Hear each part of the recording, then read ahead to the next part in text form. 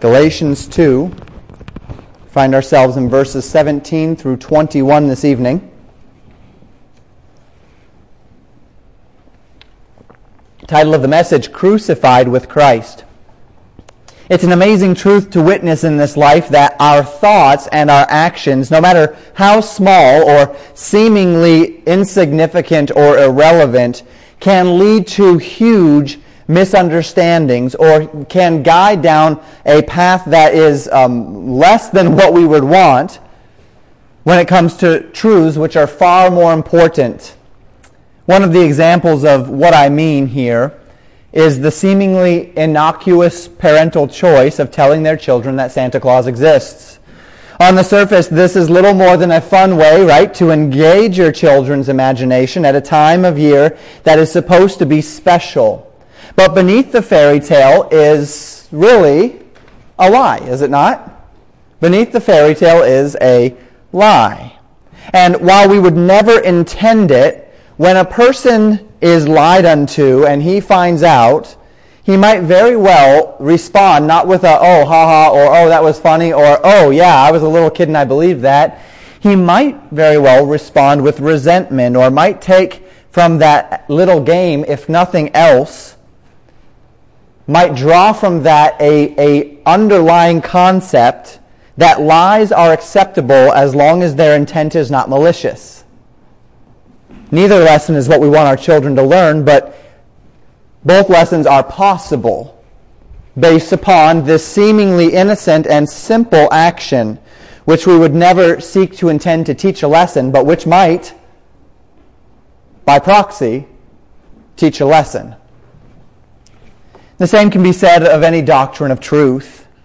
The little ways in which we fail to reflect truth in our lives can form a foundation of disregard that carries over into other areas of our lives and into the lives of those unto whom we minister.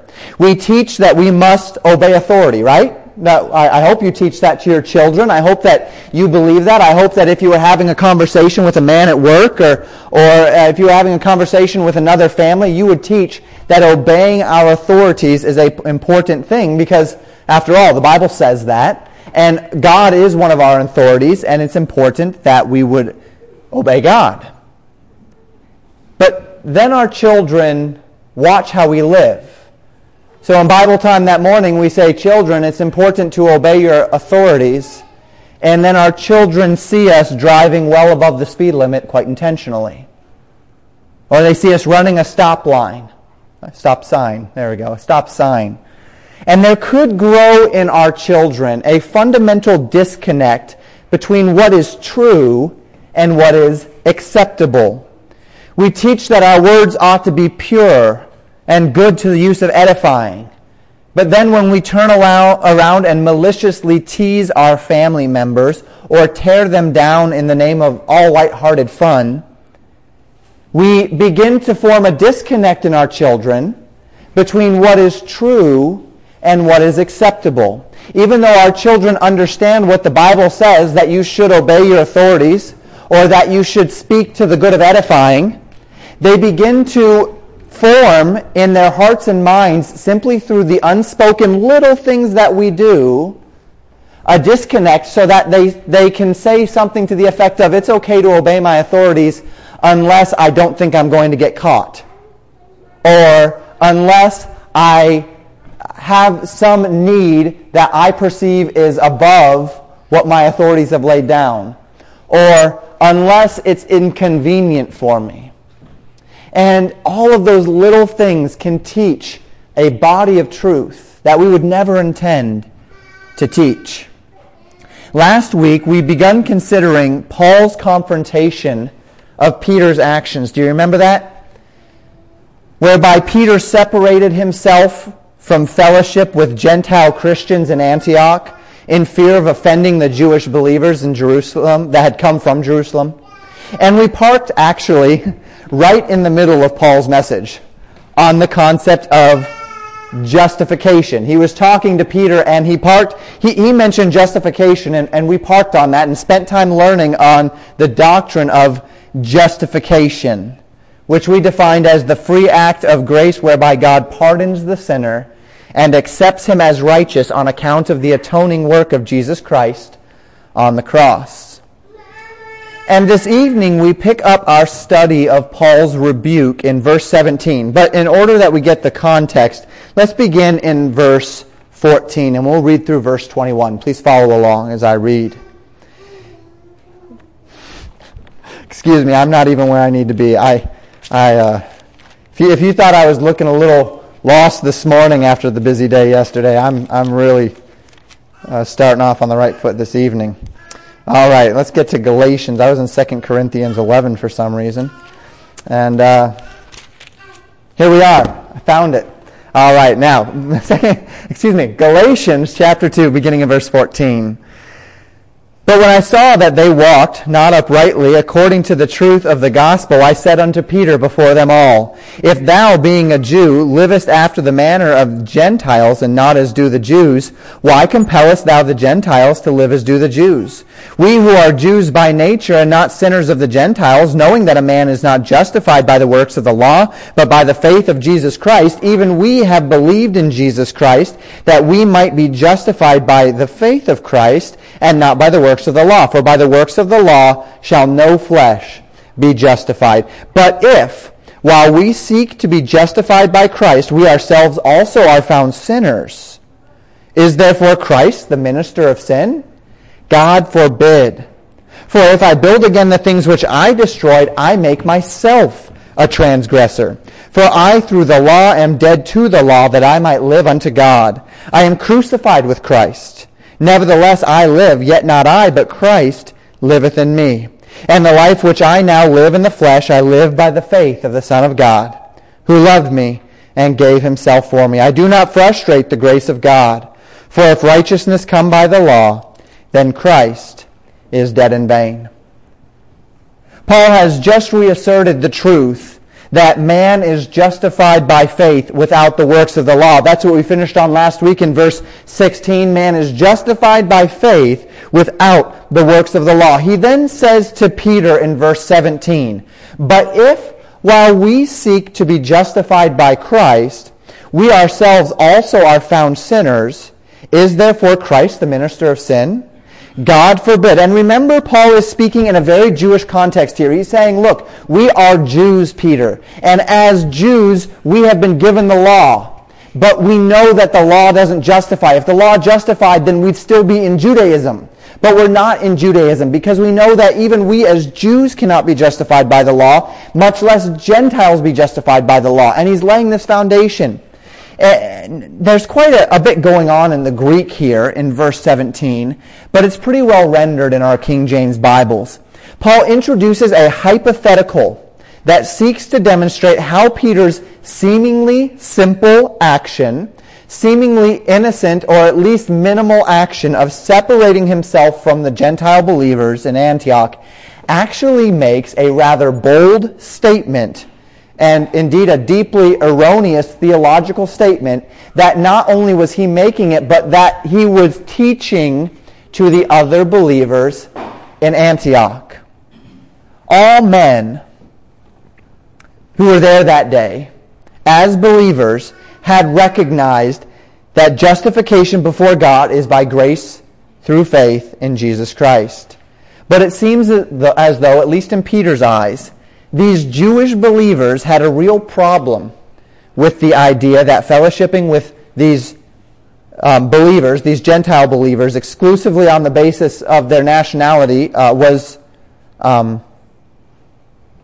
They had a problem with that. I'm sorry. The Jewish believers, it seems, had a problem with the idea of fellowshipping with these Gentile believers. And this problem seemed to be based exclusively on their nationality, the fact that they were Gentiles, the fact that they grew up in a religion that refused to allow them to associate with Gentiles. And they were having a hard time getting over that, and that seems to be the perspective here. It's an attitude which goes just beyond personal preference, and it places them squarely into the place of sinfulness. They are literally withholding fellowship for no reason. They are withholding Christian fellowship simply because of a person's nationality or a person's race.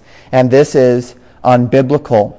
And Paul says that by Peter separating himself from the Gentile believers in order not to offend these Jewish believers, Peter was indirectly stating that he had been doing something wrong in the eyes of God by fellowshipping with these Gentiles.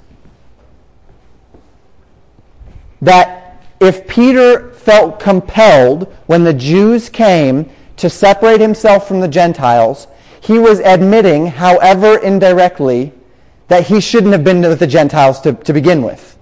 And that's what Paul is trying to highlight here. If when we seek to be justified by Christ, we ourselves are also found sinners. Since it was Jesus himself, through Peter no less, who declared that Gentiles are not unclean, Peter's actions can be interpreted in only one of two ways. Either Peter is wrong in calling unclean that which Christ has called clean, that Peter is wrong in getting up and separating himself from the Gentiles and going and fellowshipping with the Jews. Either Peter's wrong in that action, or when Jesus commanded the apostles not to separate from the Gentiles, not to call the Gentiles unclean, Jesus was commanding them to do something that was sinful in the eyes of God, and therefore Jesus is a minister of sin. I hope you're following this with me. In other words, Peter is either dead wrong in what he's doing, or he is teaching that Jesus was dead wrong in allowing them to do it to begin with. And we know which one's correct, right? Peter is dead wrong in this. And this is exactly what Paul says. He says, God forbid that we should consider Jesus a minister of sin. And if Jesus isn't a minister of sin, then following Jesus' teachings must lead us to God. And if Jesus' teachings lead us to God, then to oppose Jesus' teachings by refusing to fellowship with Gentile believers simply because they're Gentiles must be wrong. So Peter, you're wrong. And by the way, Peter, what you're teaching, but it's just getting up and it's just separating from Gentiles. Peter, what you are teaching, however indirectly, is that Jesus is a minister of sin. What you are teaching, however indirectly, is that we ought to be separating ourselves from Gentile believers. But since Jesus is the one that told us not to do that, Jesus is a minister of sin. Wow. No way would Peter ever have intentionally been teaching that Jesus is a minister of sin. That through Jesus we are compelled to do that which God hates. But that is the power of these small, indirect little things that we do, these inconsistencies in how we live our lives as opposed to what we preach and teach, that can lead to all manner of problem. So where is it exactly that we're talking about, where Jesus states that there's no difference between Jew and Gentile? Well, we see it all over the place in Paul's teaching. We see it in Romans, we see it in 1 Corinthians, we see it all over the place. In fact, we saw it last week as we did that little jaunt through Romans 2 through 5. We even saw there that there's no difference between Jew and Gentile, that we are all condemned under sin. But I'd like us to venture even farther back than Pauline epistles. In fact, I'd like us to venture back before Paul was a Christian. I'd like us to venture to the event very early in the life of the church where God announced without question that the Gentiles were not to be viewed as unclean. And that takes us to Acts chapter 10. You can turn there if you'd like. It will be on the screen, but we'll spend a few minutes here. We will be turning back to Galatians chapter 2. So within the context of this particular passage of Scripture, there's a man named Cornelius, and this man is a Gentile, and he has seen a vision. And in that vision, he is a devout man, and he's been seeking the Lord, and this angel tells him to go and to find Peter, and that Peter will tell him what he needs to do. And so we pick up in Acts chapter 10, verse 9 with this. Peter went up upon the housetop to pray about the 6th hour. That would be noon. And he became very hungry and would have eaten, but while they made ready, he fell into a trance, and saw heaven opened, and a certain vessel descending unto him, as it had been a great sheet knit at the four corners, and let down to the earth, wherein were all manner of four-footed beasts of the earth, and wild beasts, and creeping things, and fowls of the air. And there came a voice to him, Rise, Peter, kill and eat. But Peter said, Not so, Lord, for I have never eaten anything that is common or unclean. In this account, Peter is confronted by a vision of unclean animals, animals which, according to the law of Moses, would defile a man ceremonially. These were, you don't do this. It was something that even under the actual law of Moses, not the crazy standards that the Pharisees ended up concocting, even under the actual law of Moses, this was a big no-no. You ate one of these, you killed one of these, you came in contact with one of these, you could not go into the temple of God. You had to go through an entire cleansing ritual. It was a big no. And so Peter says, Not so, Lord. And when I read this, do you know what I hearken back to? Ezekiel. Where Ezekiel in the Old Testament, he had been a Levite, and he had never been able to actually live out his course as a Levite because he was taken into captivity before then. But God asked him, if you remember, as one of the signs to Israel, God asked him to cook over waste, over human waste. And Ezekiel said, Lord, I've never defiled myself, and this would defile me. Would you please give me an alternative? And God graciously said, yeah, okay, you can have an alternative. And he said, okay, cook over cow waste instead. And that would not defile him. It would not make him unclean. And so he was able to get around that, and the Lord graciously accepted that. And so Peter has a similar situation here where the Lord says, kill and eat. And he says, Not so, Lord. I have never eaten anything common or unclean.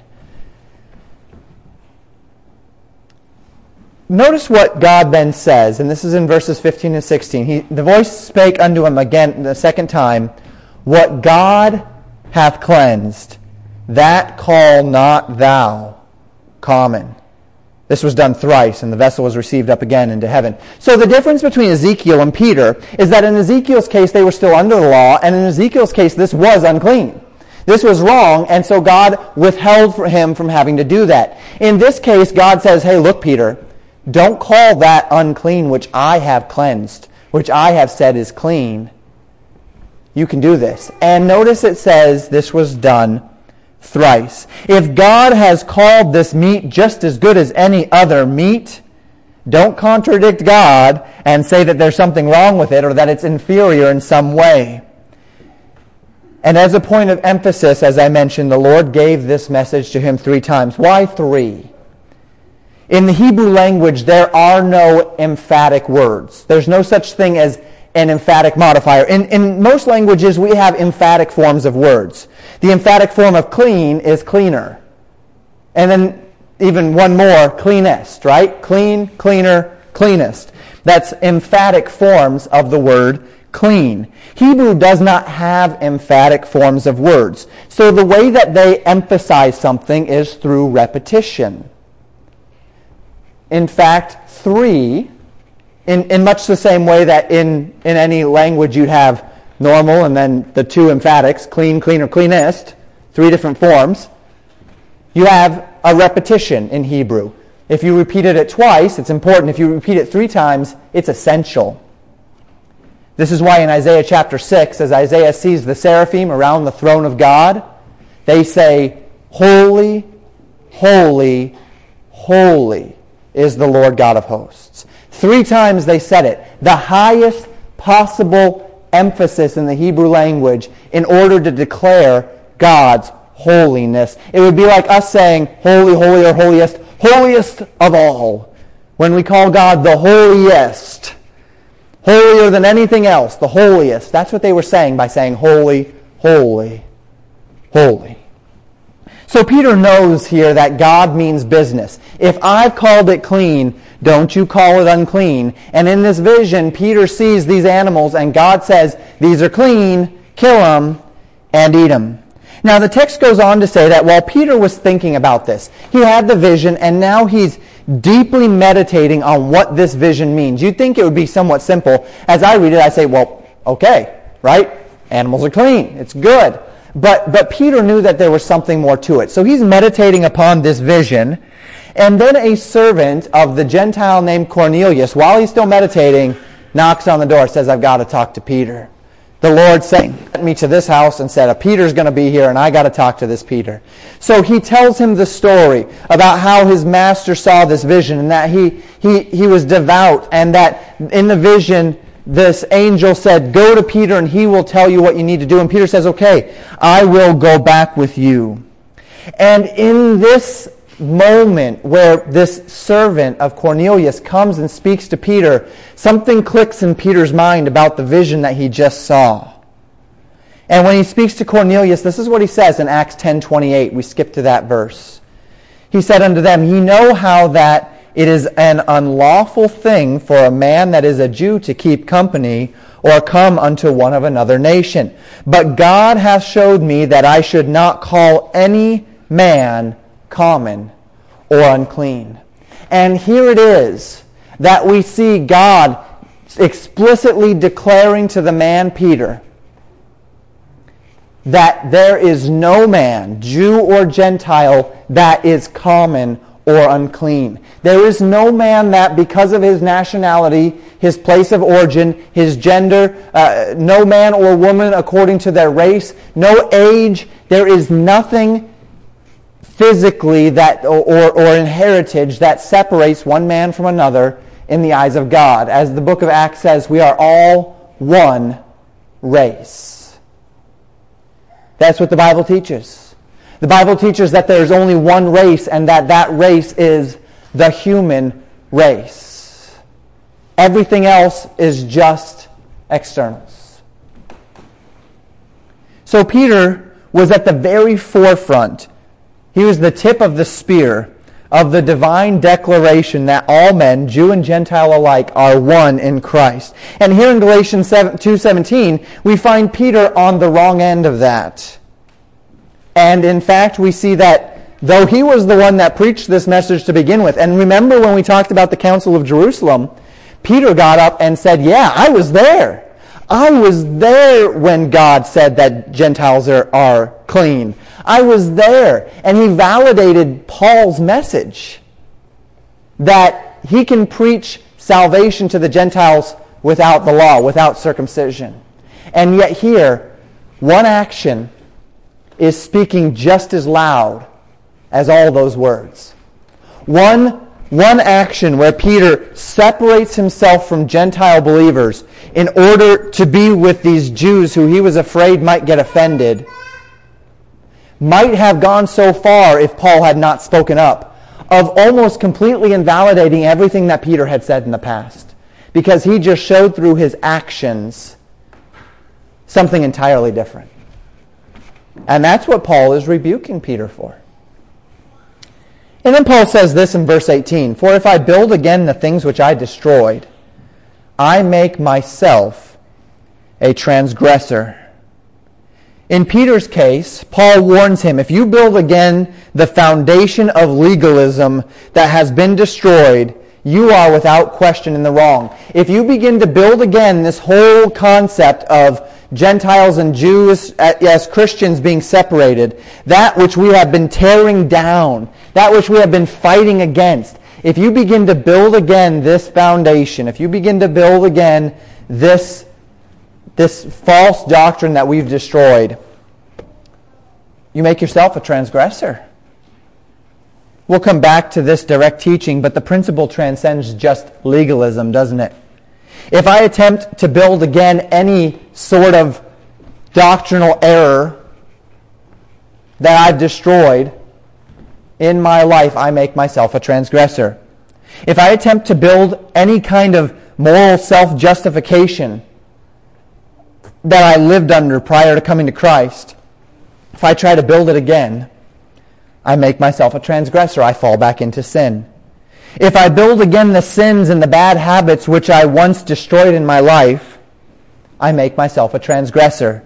I fall back into sin. If I have found victory over sinful action, if I found victory over a sinful habit, or just something spiritually deeply unhealthy, an unhealthy spiritual predisposition, and then through time and circumstance I allow those things to work their way back into my life, I likewise am building again that which I destroyed, and I'm making myself a transgressor.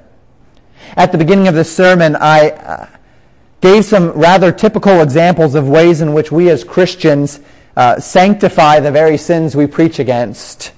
We tell our kids to obey mom and dad, but have absolutely no problem disobeying civil law. We tell our kids not to steal, but we have no problem taking that song off the internet or taking that movie off the internet. We preach temperance, but we have no control over our eating or over our spending or over some aspect of our lives. We preach kindness, but we live in all manner of unforgiveness and selfishness. There are victories that you can look back upon in your life. Times when you had finally conquered that sinful habit through the help of the Lord. Times in your spiritual walk where you had overcome. And perhaps you find yourself back in them again today. Unhealthy spiritual predispositions, maybe some element of legalism, some element of license in your spiritual walk that you had overcome, but you find yourself back there again. There are fantastic spiritual habits which at one time you had fostered in your life, which now are little more than a memory. And Paul's warning to Peter here is this: Jesus is not the minister of sin, which means Peter was the one that was transgressing. And if he insists on building these walls of separation, whether all the time or only in certain company, which Jesus had already completely torn down and compelled him to tear down, he will find himself on the wrong end of Jesus, on the wrong end of the Word of God. He will find himself going down a slippery slope into a place of transgression. And so too we, when we tear down the strongholds that Satan has placed in our lives, if we build again those things which we have destroyed, be warned. You might say, well, I'm a lot stronger now than I used to be. Well, yeah, that issue when I was younger, oh yeah, it was such a big deal to me that I get that out of my life, and now I'm a little more mature and I've got a better handle on my Christian life, and so I've allowed some of that back. Well, if we build again the things which we've destroyed, the Scriptures tell us we make ourselves a transgressor. Much opposed to the idea of separating from the Gentiles on the basis of the law, Paul says that he, through the law, is dead to the law. The law was not abolished in Christ, was it? The law was fulfilled in Christ. The law was not abolished, it was fulfilled. That is what Jesus said in Matthew 5:17. Think not I am come to destroy the law or the prophets. I am not come to destroy, but to fulfill. On the day Jesus died, the law didn't die. Much rather, the law lives on today. There's still some of the law yet to be fulfilled. We talked about that in Sunday school this morning. There are still elements of the law yet to be fulfilled. Christ will fulfill it all, but some of it has to be fulfilled during His second advent. So the law lives on today, but is fully fulfilled in Christ. So while the law doesn't die, the day I am justified by grace through faith, I die to the law. I am dead to the law. I am bound to no legal code. When Jesus died, I was legally declared righteous by Christ's legally satisfactory death. I was declared right in the law, and thus dead to the law. And when I believe on the name of Jesus Christ to be saved, I am freed from any guilt or obligation to a legal code. And I am freed to serve God from a heart of absolute love and devotion. But this is a kind of tough concept to understand, isn't it?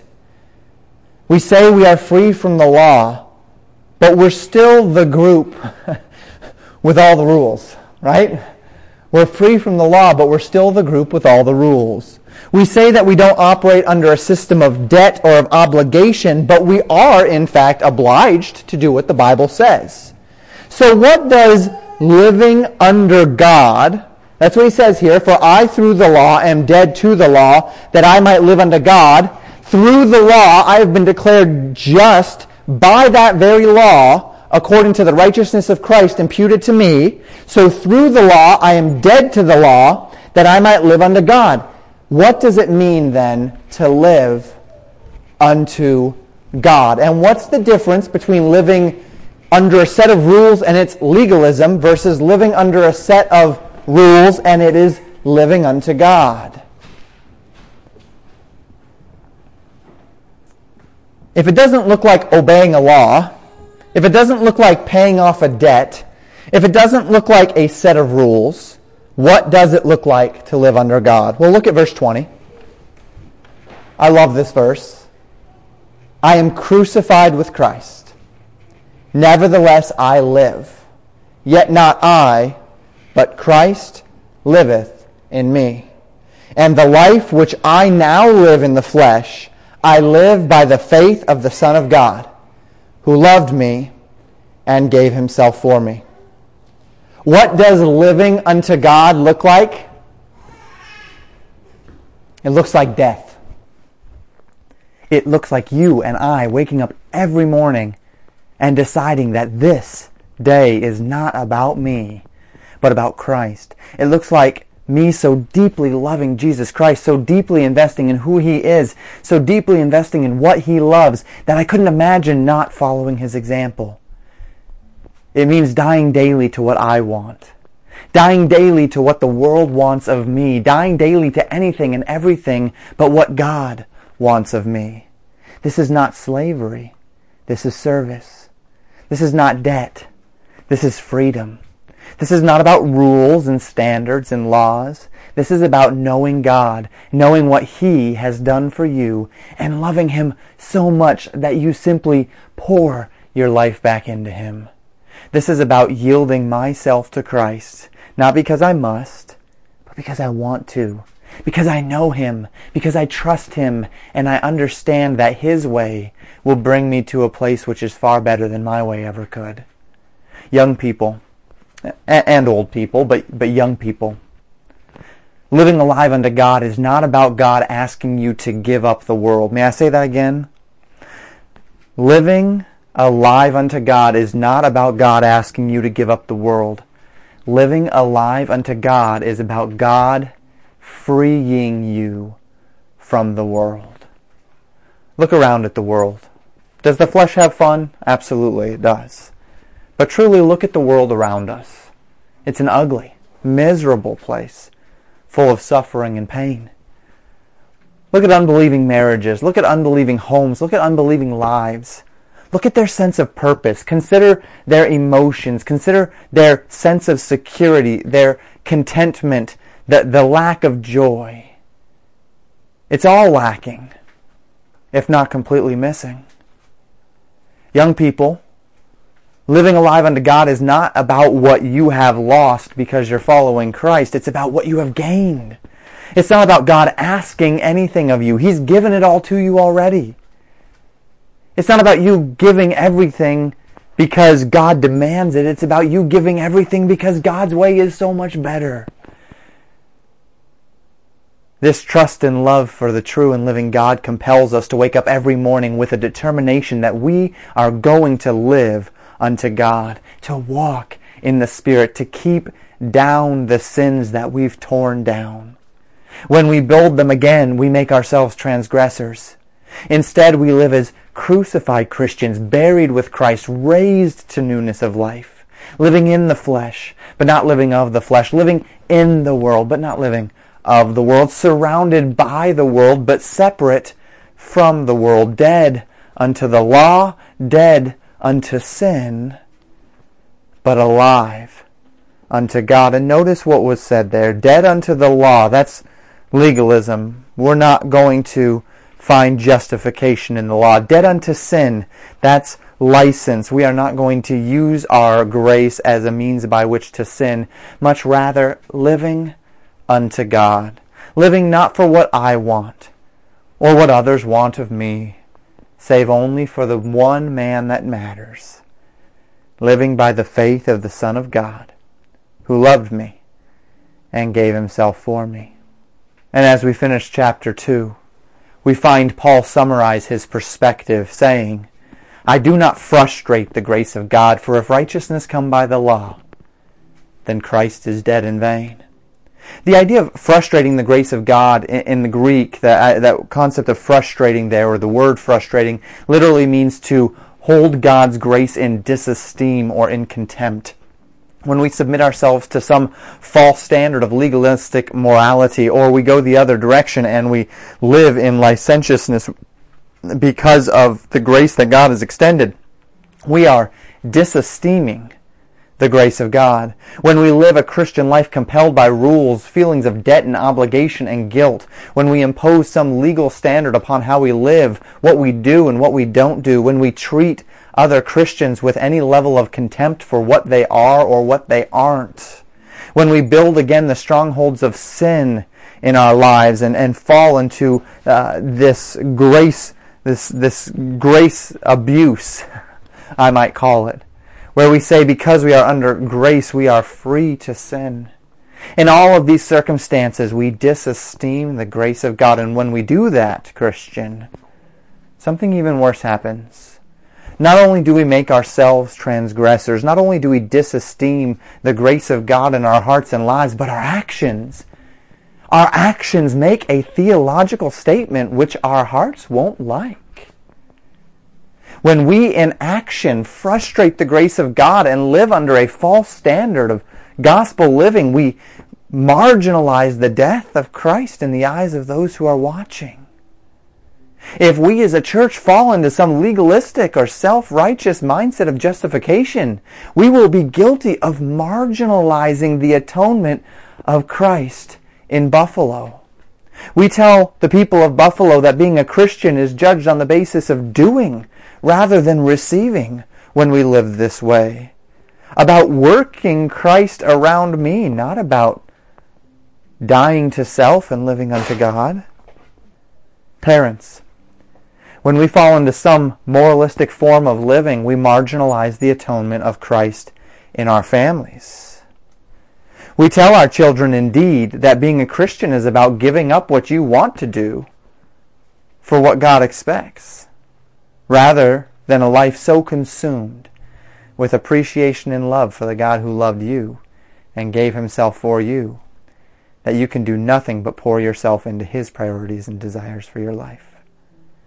The Christian life is driven by love, not guilt, by service, not slavery, by freedom, not debt. And while we say this in our words, and there are few, if any, here who would say anything different, it might just be that, like Peter, our actions preach an entirely different message, a message which we really don't want spoken. Christian, God has designed a life for you that he himself describes as fullness of joy. It is a life of trust and rest and peace. It is a life not prodded by an angry taskmaster, poking you from behind and compelling you to move, but guided. As the psalmist said, the Lord is my shepherd, I shall not want. He maketh me to lie down in green pastures. He leadeth me beside the still waters. Guided by the one who has taken every step himself that he asks us to take. It's a life of service, not of subjection. And this life is the life of the crucified. The one who has died to his sin, who has died to the law, and walks in newness of life. And the question for each of us this evening is, how are we doing living the crucified life? What is the Christian life to us? Is it self-righteous moralism? Is it legal drudgery? Have we built again those things which were destroyed the day we accepted Christ as our Savior? Have we taken back what Christ has released us from? Place ourselves back into the shackles from which we have been freed? The joy of the Christian life is found only in submission, only in obedience, only as we reject the pressures and temptations of religious zeal or moralism, as we reject the allures of the world, the flesh, and the devil, and instead live unto God, allowing Christ to live in us and through us. Let's pray.